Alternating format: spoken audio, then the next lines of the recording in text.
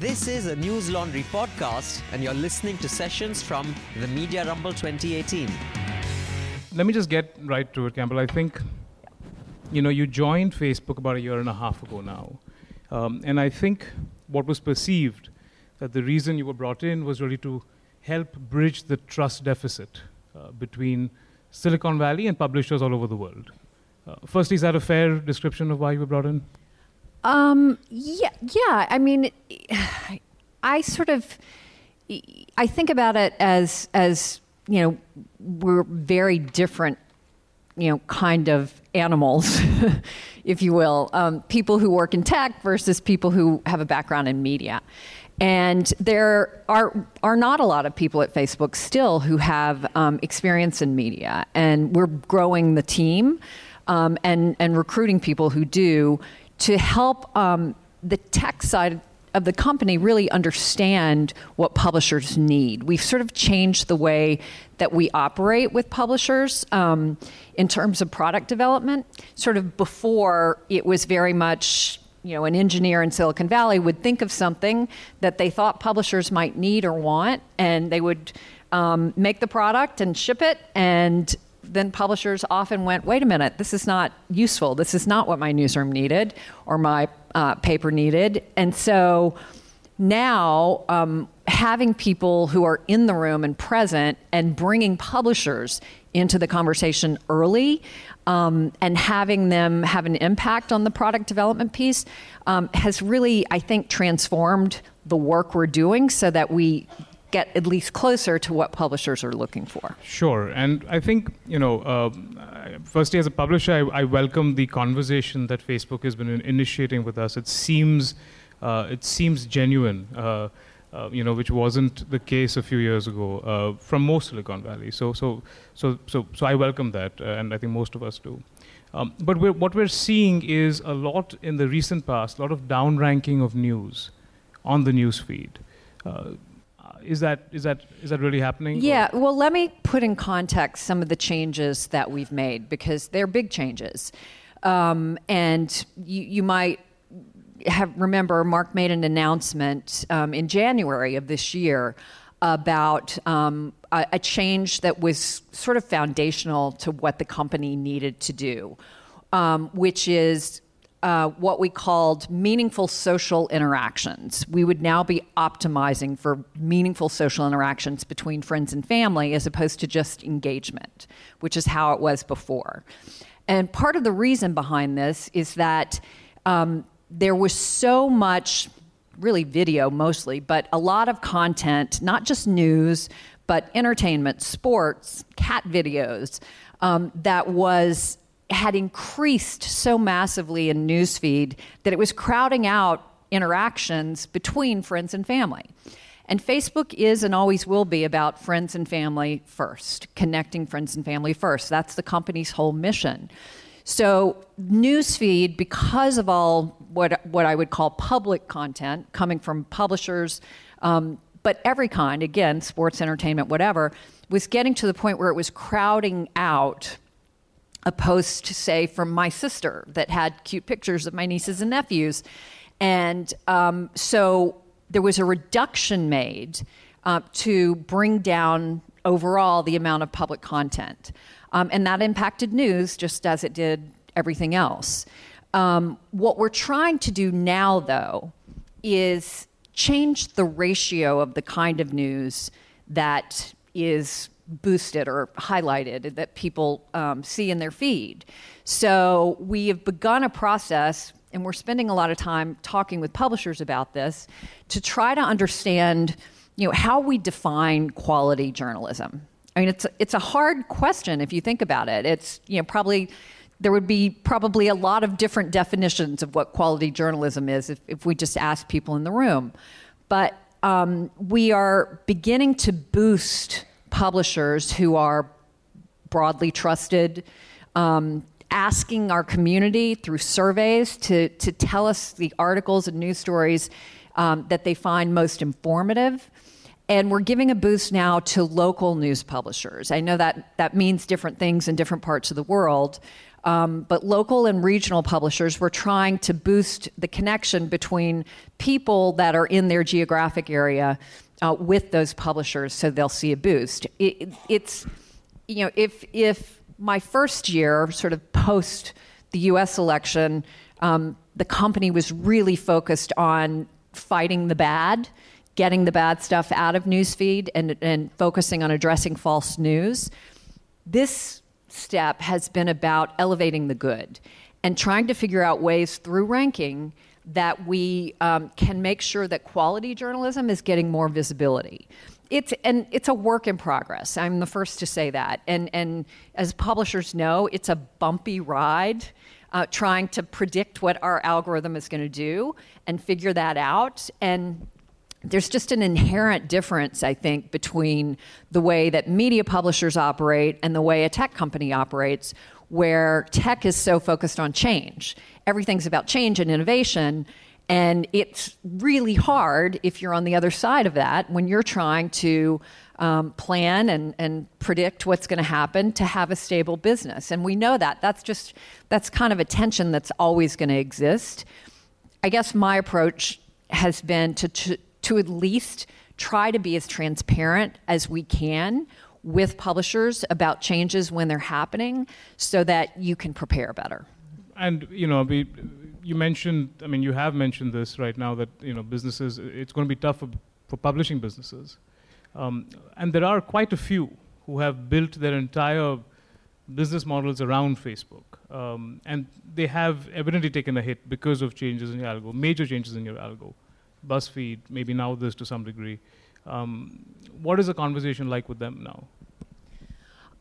These conversations, if you're struggling as a publisher, are hard.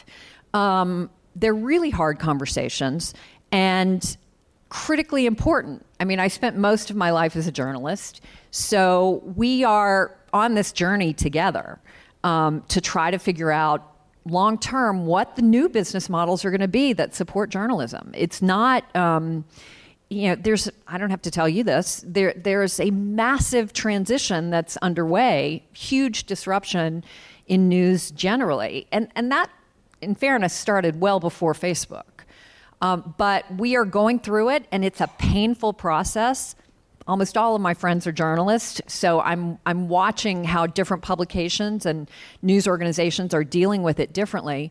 But I think we don't know yet what's really going to work. For a lot, it's subscriptions, and so I know that's less of an issue here.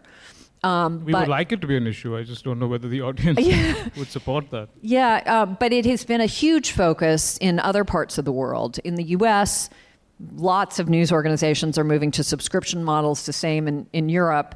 So we introduced a paywall, which is a new product for Facebook, just in a test this year that it's going to help support those publishers. But that, to your point, it's not, subscriptions doesn't work for everyone. Yeah. But the one thing that we think, while there has been, and while news keeps sort of changing and adapting to the new world, would you accept, as a journalist yourself, that the world has never been as polarized as it is today? Anywhere in the world, whether it's Philippines, India, UK, France, Turkey, US. I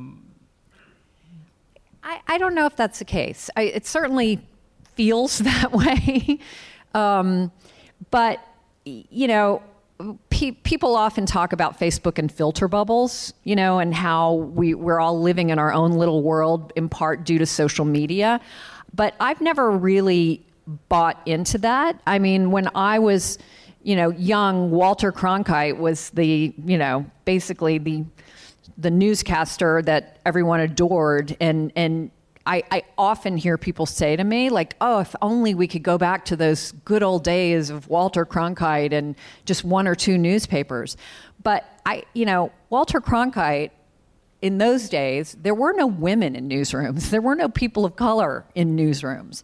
So that was its own filter bubble. You were getting a very different perspective on the world because of how it was being covered. So I'm not sure that, things aren't improved? I feel like they are. There's certainly access to information. So Facebook has made it better for information dissemination as well as more sources of news and content, you think, for the world? Yes, absolutely. You mentioned false news earlier, fake news. What has Facebook done in since you joined, last 1.5 years? Do you think it's a better platform that has less fake news than it was 1.5 years ago? Definitely. This was something that we take extremely seriously, and poured a lot of resources into trying to address the problem. And I'll just kind of explain how we're thinking about it a little bit. What we found is that most of what I think you characterize as false news is actually financially motivated. And so there are steps that can be taken to disrupt the financial incentives. So it's sort of similar to how spammers operate. So there's been a lot of success in that. And let me be clear. You're never going to eliminate fake news. It's like crime. You can reduce crime, but it's never going to go away. But we've had a lot of success massively, I think, reducing those sort of hoaxes and the people especially who were there to mislead you and take you to an ad farm in order to try to make money. It's a little bit of a harder challenge when you have bad actors who are trying to use the platform to, for creating chaos, as we have seen. But we've become much better at identifying fake accounts that are often used in these cases, and we are removing literally, we talked about this yesterday when I saw you, millions of fake accounts from the platform all the time. We have teams now that are focused solely on election integrity, and we'll be very focused on that here, given what's going on. The third part of it, it's sort of a three-pronged approach. The third part of it that's very important is third-party fact-checking. And we have partnerships now in 17 countries with publishers or fact-checking organizations that help us identify when there is a false story on Facebook, so that the distribution for it can be greatly reduced. And we've partnered with Boom here, and hopefully we will be building a much broader coalition of publishers and fact-checkers here as we think about the election coming up. It's been very effective, I think, in reducing what we were seeing before. So is this? So can we call this a lesson learned after the U.S. elections, to have fact-checkers in place? Is that the major lesson learned? Yes, absolutely. I mean, we've learned a lot of lessons, and I think we're still learning. So how will elections in India next year, how will election campaigning on Facebook pages, how will it be different this election than it was last election? Well, we have now resources. I mean, real resources. Mark, said very publicly that as a company, it was going to impact our profitability because we were going to be pouring so many resources. But you have enough profitability. Okay. That's not a concern, right? But that, hiring literally thousands of people to focus on this in a way that the company hadn't before. So there are teams of people who are thinking about it and making it a huge priority. The election integrity is, as everyone knows, incredibly important, and it's something that we have to prioritize. That and security on the platform, people's privacy, obviously, data security, and these are, having again learned some painful lessons. These are huge priorities for the company now. You mentioned data security, and I'm just assuming this is going to come up at some point, but you know that there has been a draft data protection bill that was made public about 5 days ago. And I think one of the main things which is interesting to see if it sort of gets passed and sort of if it will be taken into consideration is the idea that any data of Indian citizens has to be stored in India. There are several other, obviously, clauses in this proposed bill, but how would Facebook react to a strong Indian version of a GDPR? So this is not my area of expertise, but my understanding from our policy team is this is really relatively new and very detailed and a draft. So there's no bill quite yet, but they'll be studying it and not really taking a position until they fully understand what exactly is in it. Video has been a big sort of area of focus for Facebook for a long time now, and how to tackle video, or really how to sort of get video consumption increased, is something that Facebook has sort of not been quite consistent with in terms of product rollout, and also what they're expecting from producers, from content producers. So your what's the dynamic sort of movement on video?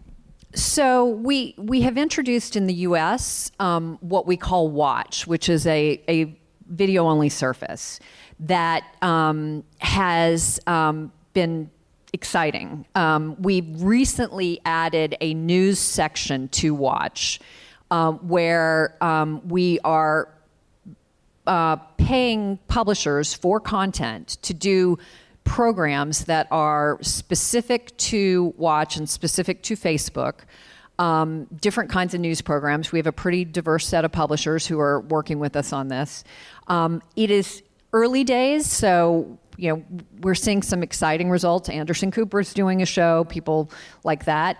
This is coming to India fairly soon, and I think I see sort of the possibility here that Watch, the news section of Watch could be what Facebook hasn't really had, which is a destination for news, where, especially during breaking news moments, where do you go on Facebook, given, it's serendipitous how newsfeed works.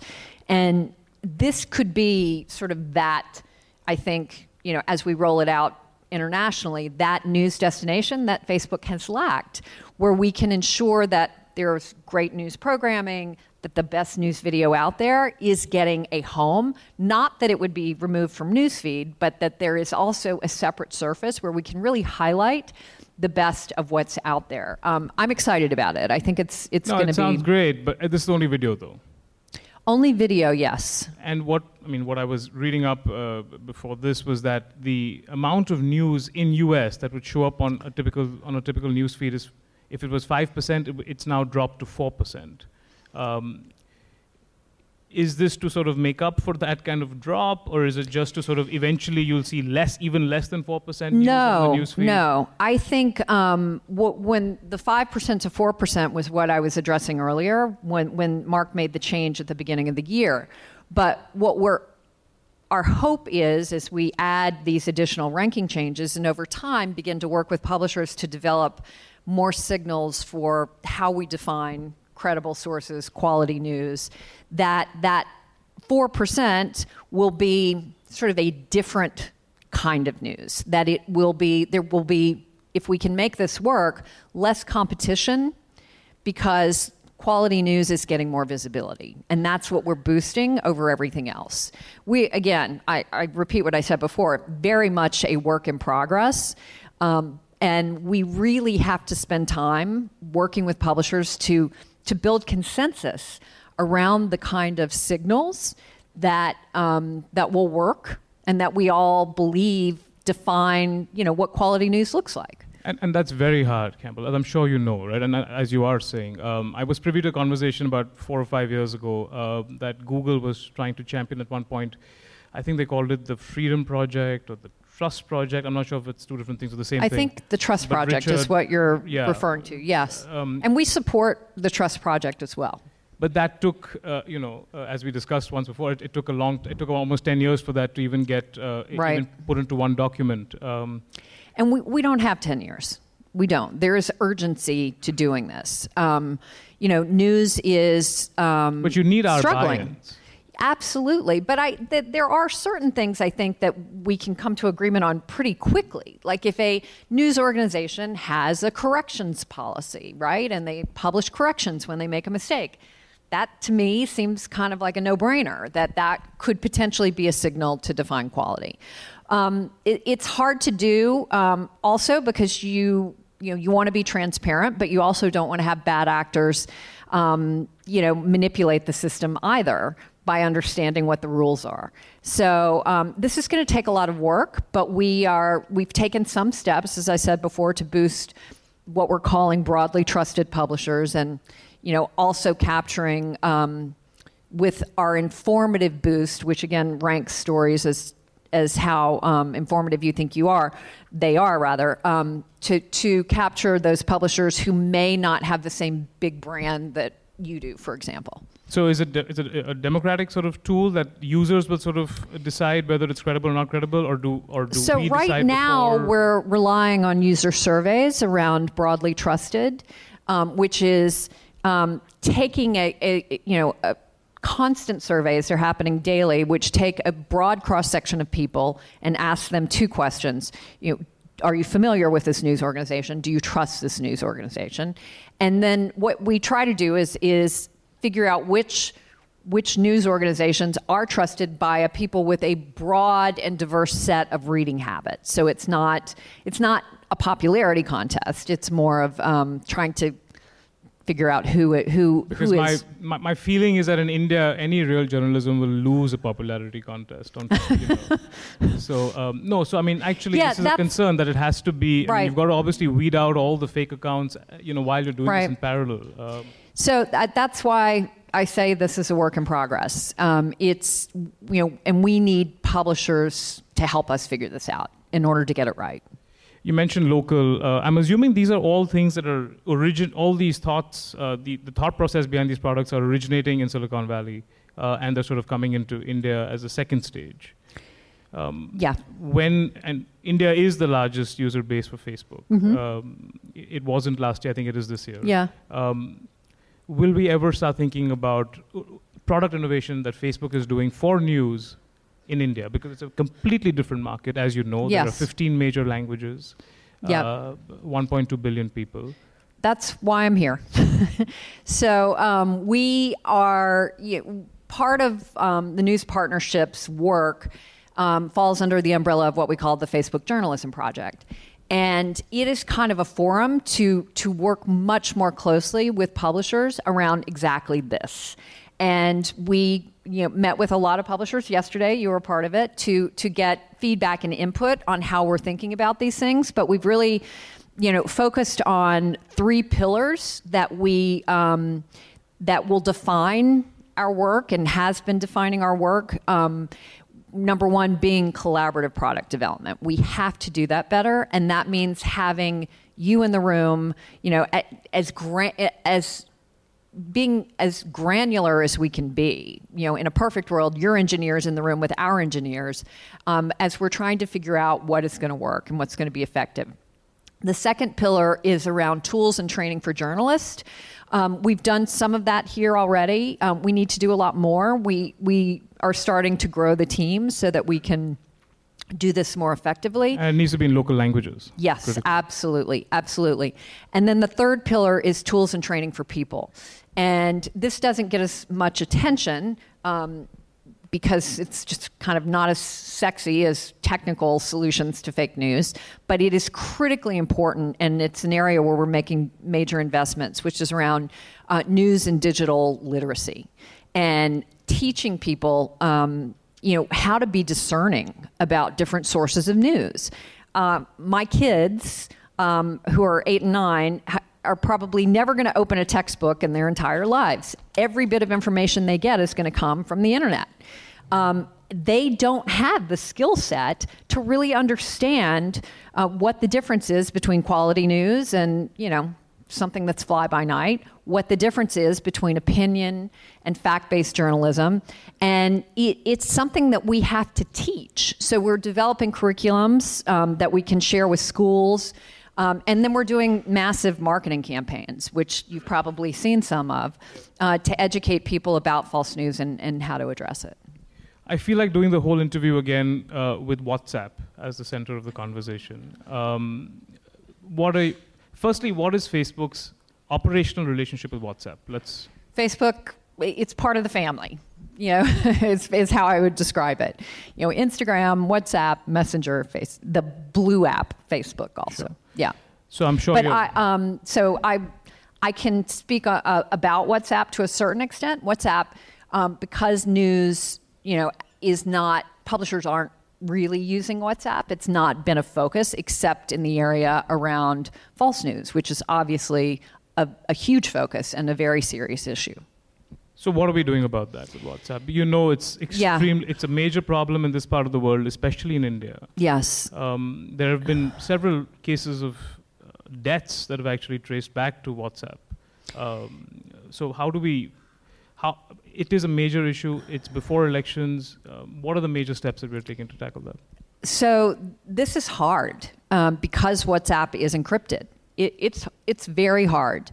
There have been some product changes to address some of the challenges. One being that you can you're limited to forwarding 5 pieces of content.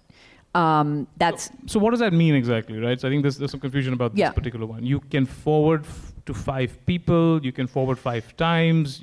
A piece of content, I want to make sure, Anki's probably here. She'll correct me if I'm wrong and I get this right.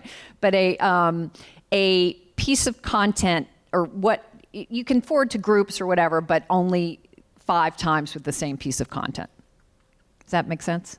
So you can. So if I've got 5 groups of 200 people each, I can forward to 5 groups 5 times. Yes. Is there any sort of thought about? Also, just quickly on the product changes, there's also now a label that shows you when something has been forwarded. So none of this is by any means a perfect solution, but it gives you more visibility into what you may be looking at. So, on Facebook, for instance, let's take the most extreme example. It is impossible to upload or consume child pornography. Right. Can that be the case on WhatsApp? Is it the case right now, and can it be enforced similarly on WhatsApp? So WhatsApp is a direct messaging app that is encrypted. So no one knows what's on the platform. No one's tracking it except the people who are participating in that conversation. Can it be tracked? Do you think it's something that you would suggest as a journalist to your family members at WhatsApp? The WhatsApp was created as with the intent of privacy. I mean, that's part of what people want from WhatsApp. But there's no question that the challenges here are real, and quite frankly, it's a challenge for everyone. It's a challenge for government. It's a challenge for media. It's a challenge for, educating people. It's what we can all do together to really help people understand. This goes back to what I said before, the media and digital literacy piece, and helping people be discerning about what they see.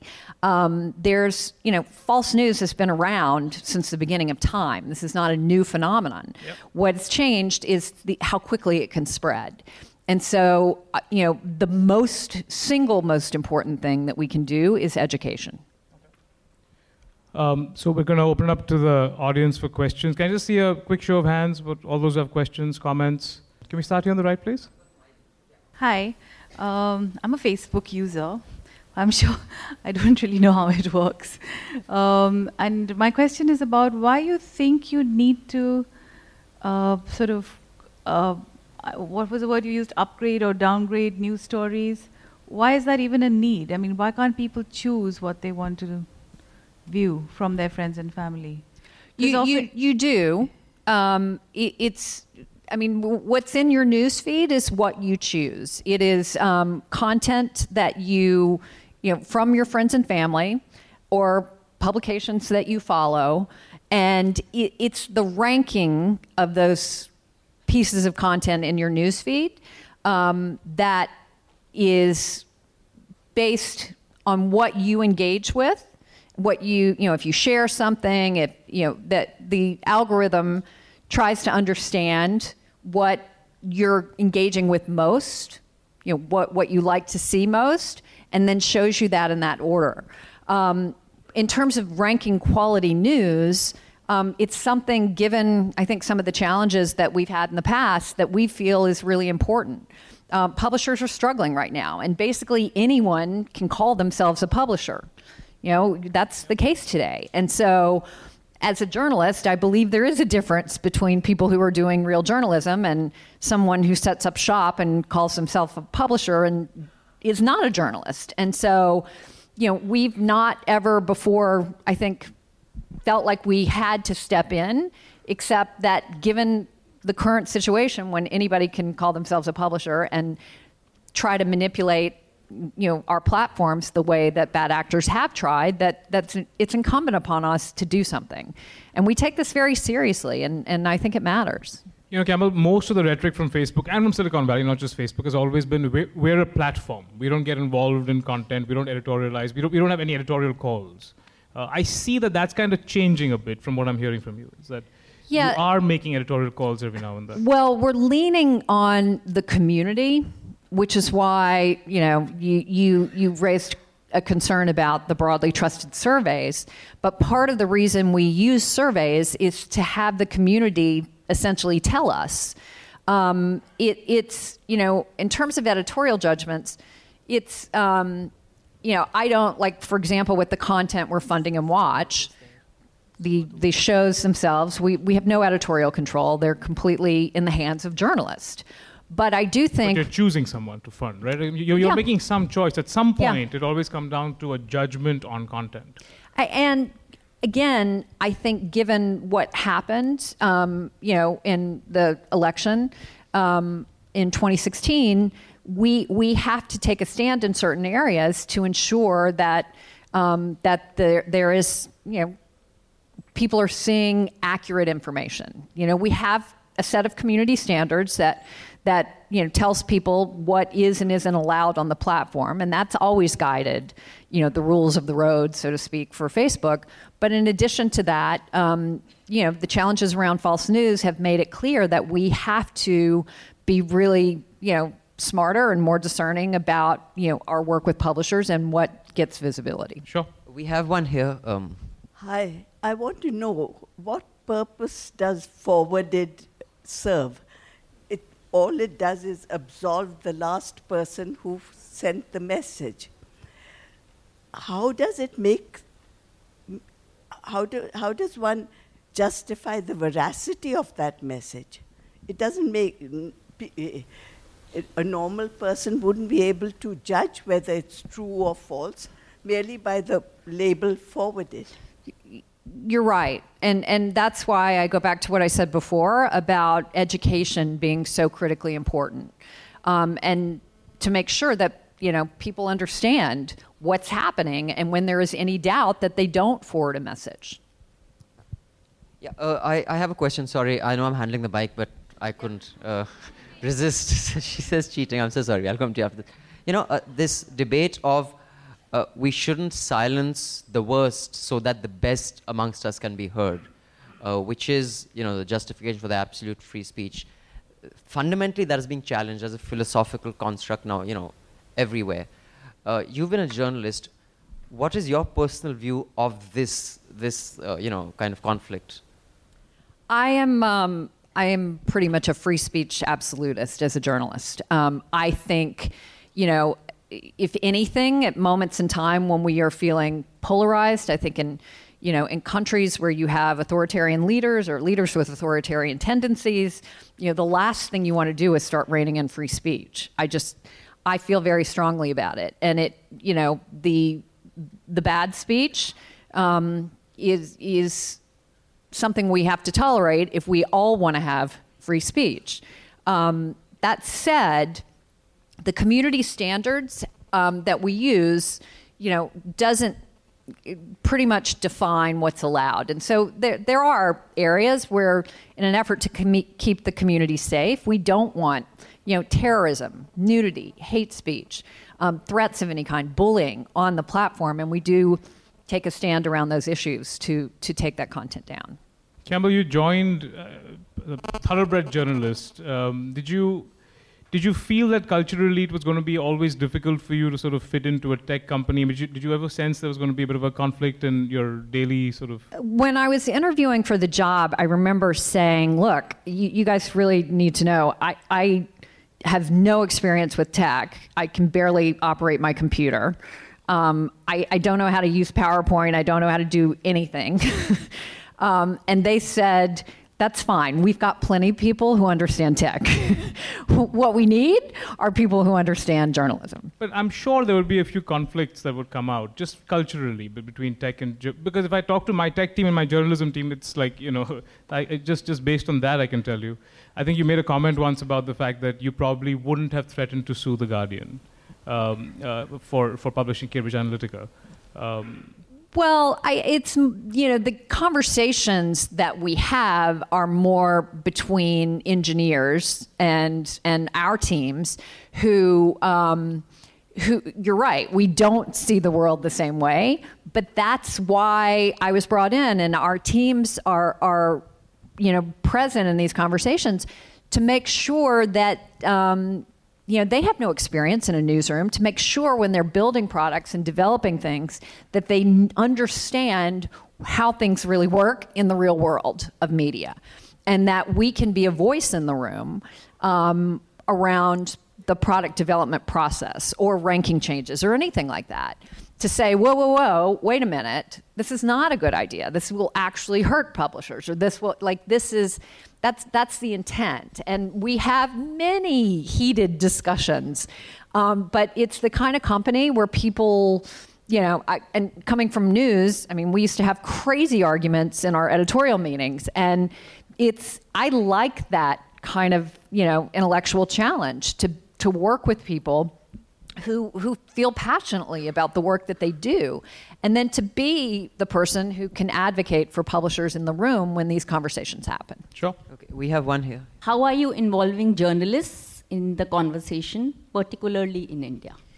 What are you doing? So part of why I'm here is to get feedback directly from publishers and journalists, and we have spent time meeting with people this trip because my team wants to engage much more, I think, than we have in the past, particularly in India, because, as you said, it is a really incredibly important market, our biggest market. And for that reason, we want to make sure that there is more communication between us about things that are going on, to get us to a place where we can be as transparent as possible and give people warning about changes that are coming. As I said before, it's a tech company. There's always going to be change. People, live for change at Facebook. That's not the case with publishers. But if we can be much more transparent and have conversations throughout the process, I think the relationship will be stronger. Hi, you mentioned twice that India is a big market in terms of users for Facebook. So when are you planning to launch the video service which you spoke about, Watch? It's coming soon. I can't say exactly when, but relatively soon. And part of the reason, let me just add to that, part of the reason for the delay is there are a lot of things to figure out, and we want to make sure it works and works well before we roll it out internationally. And so it's taken a year of a lot of people working on it to get it to a place where we feel like it's a good product. And would you ever consider it competition to YouTube? I don't think. YouTube has been around far, far longer, and I don't think of it that way. We're just getting started. Ms. Brown, first of all, I hope you feel better with your health. Thank you. It's been a really helping. That's good. I have a question about you being a global brand and a brand that has been around for more than a decade. I come from a country that's very small in comparison to India or some of the other nations, Afghanistan. 12% of our population uses social media, out of which 96% of them rely on platforms like Facebook. I faced a personal experience a while ago where I loved Facebook because it connected me back to my homeland. But the downside of that was fake accounts, something Facebook's taking more seriously. I want to understand, how do you make products that are done at the Silicon Valley applicable to smaller nations? Let me go a bit in depth about that. Your 2 sort of tick marks, which legitimizes that you are a sort of not a fake account, right? In my case, in Afghanistan, if I am giving commentary, that also political commentary, nobody understands what 2 ticks are. And I face a massive challenge trying to prove every day my authenticity. So I want to understand, as a global brand that is responsible for deriving and getting rid or reducing crime and fake accounts, how do you apply it to countries outside English-speaking world? That is a really good question. To me, it's a question around education, and it's going to take time. It's just going to take time. When you only have, what did you say, 12%? Yeah.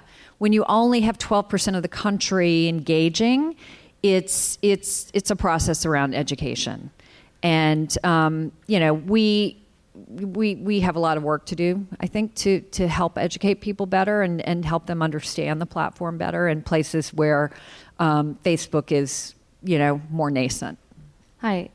So in response to a lot of the data breaches that have recently happened, Facebook has cut off kind of a lot of the data access through its APIs, right? So something like the search function, and instead is now offering kind of data to a select group of academics and researchers through Social Science One and Gary King. And I'm just curious to understand what was the thinking behind that decision, and what do you hope to achieve with that? With what decision specifically? Sorry? With kind of shifting that data access instead of through the API, which kind of a wider set of group can have access to, and rather giving it to a select set of academics and researchers. Okay, so I mean, part of it is protecting people's privacy, obviously. That's a huge part of it, and that is on us to ensure that we do that. In terms of publishers, and publishers need to understand their audience, we are developing tools through, Facebook Analytics is one that we've been working on recently with publishers to try to help you better understand your audience. CrowdTangle, which is right.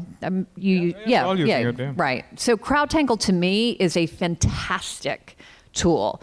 It is a company that Facebook acquired right around the time I started, and we're growing that team to train more newsrooms on CrowdTangle. If you're not using it, it is a fantastic tool for understanding, who your audience is, how your content is doing, and then, compare it with your competition as well. So I think our tools are going to keep getting better in that area, but the data privacy issue is obviously paramount for us, and there's no sort of going backwards on that.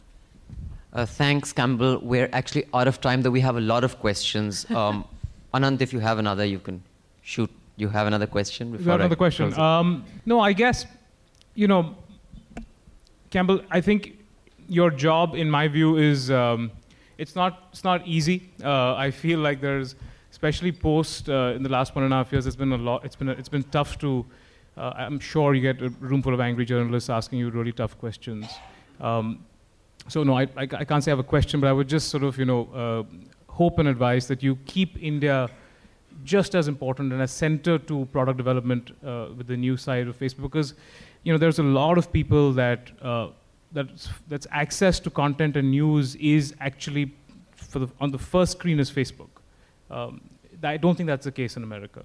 So I think actually, India is more important in a sense that you get the product right than it is in the US. And the kind of things that you've got to tackle with, the amount of fake content and fake news that's going around, it's really important that we can't make the mistake again that happened in the US elections last time. So I could not agree more. And let me just say, he's sitting here somewhere, I can't see very well, but we have a new head of news here in India who you all should meet, Manish. Where is he? Wave your hand. I can't, the light's too bright. There you are.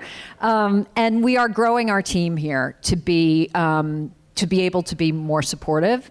We have an amazing Facebook team, and I encourage you all, for the publishers here in India, to reach out to them. They are rock stars. And we will be adding additional people, a full-time person to work on the integrity issues around WhatsApp and Facebook, and additional support for publishers, because India is so important to us. So I hope it's helpful. And just thank you to all of you. Your questions were much appreciated. Really nice to be here. All the News Laundry podcasts are available on Stitcher, iTunes, and any other podcast platform. Please subscribe to News Laundry. Help us keep news independent. To catch all our podcasts on news, pop culture, current affairs, and sport, visit newslaundry.com. Follow us on Facebook, Twitter, and Instagram, and subscribe to our YouTube channel.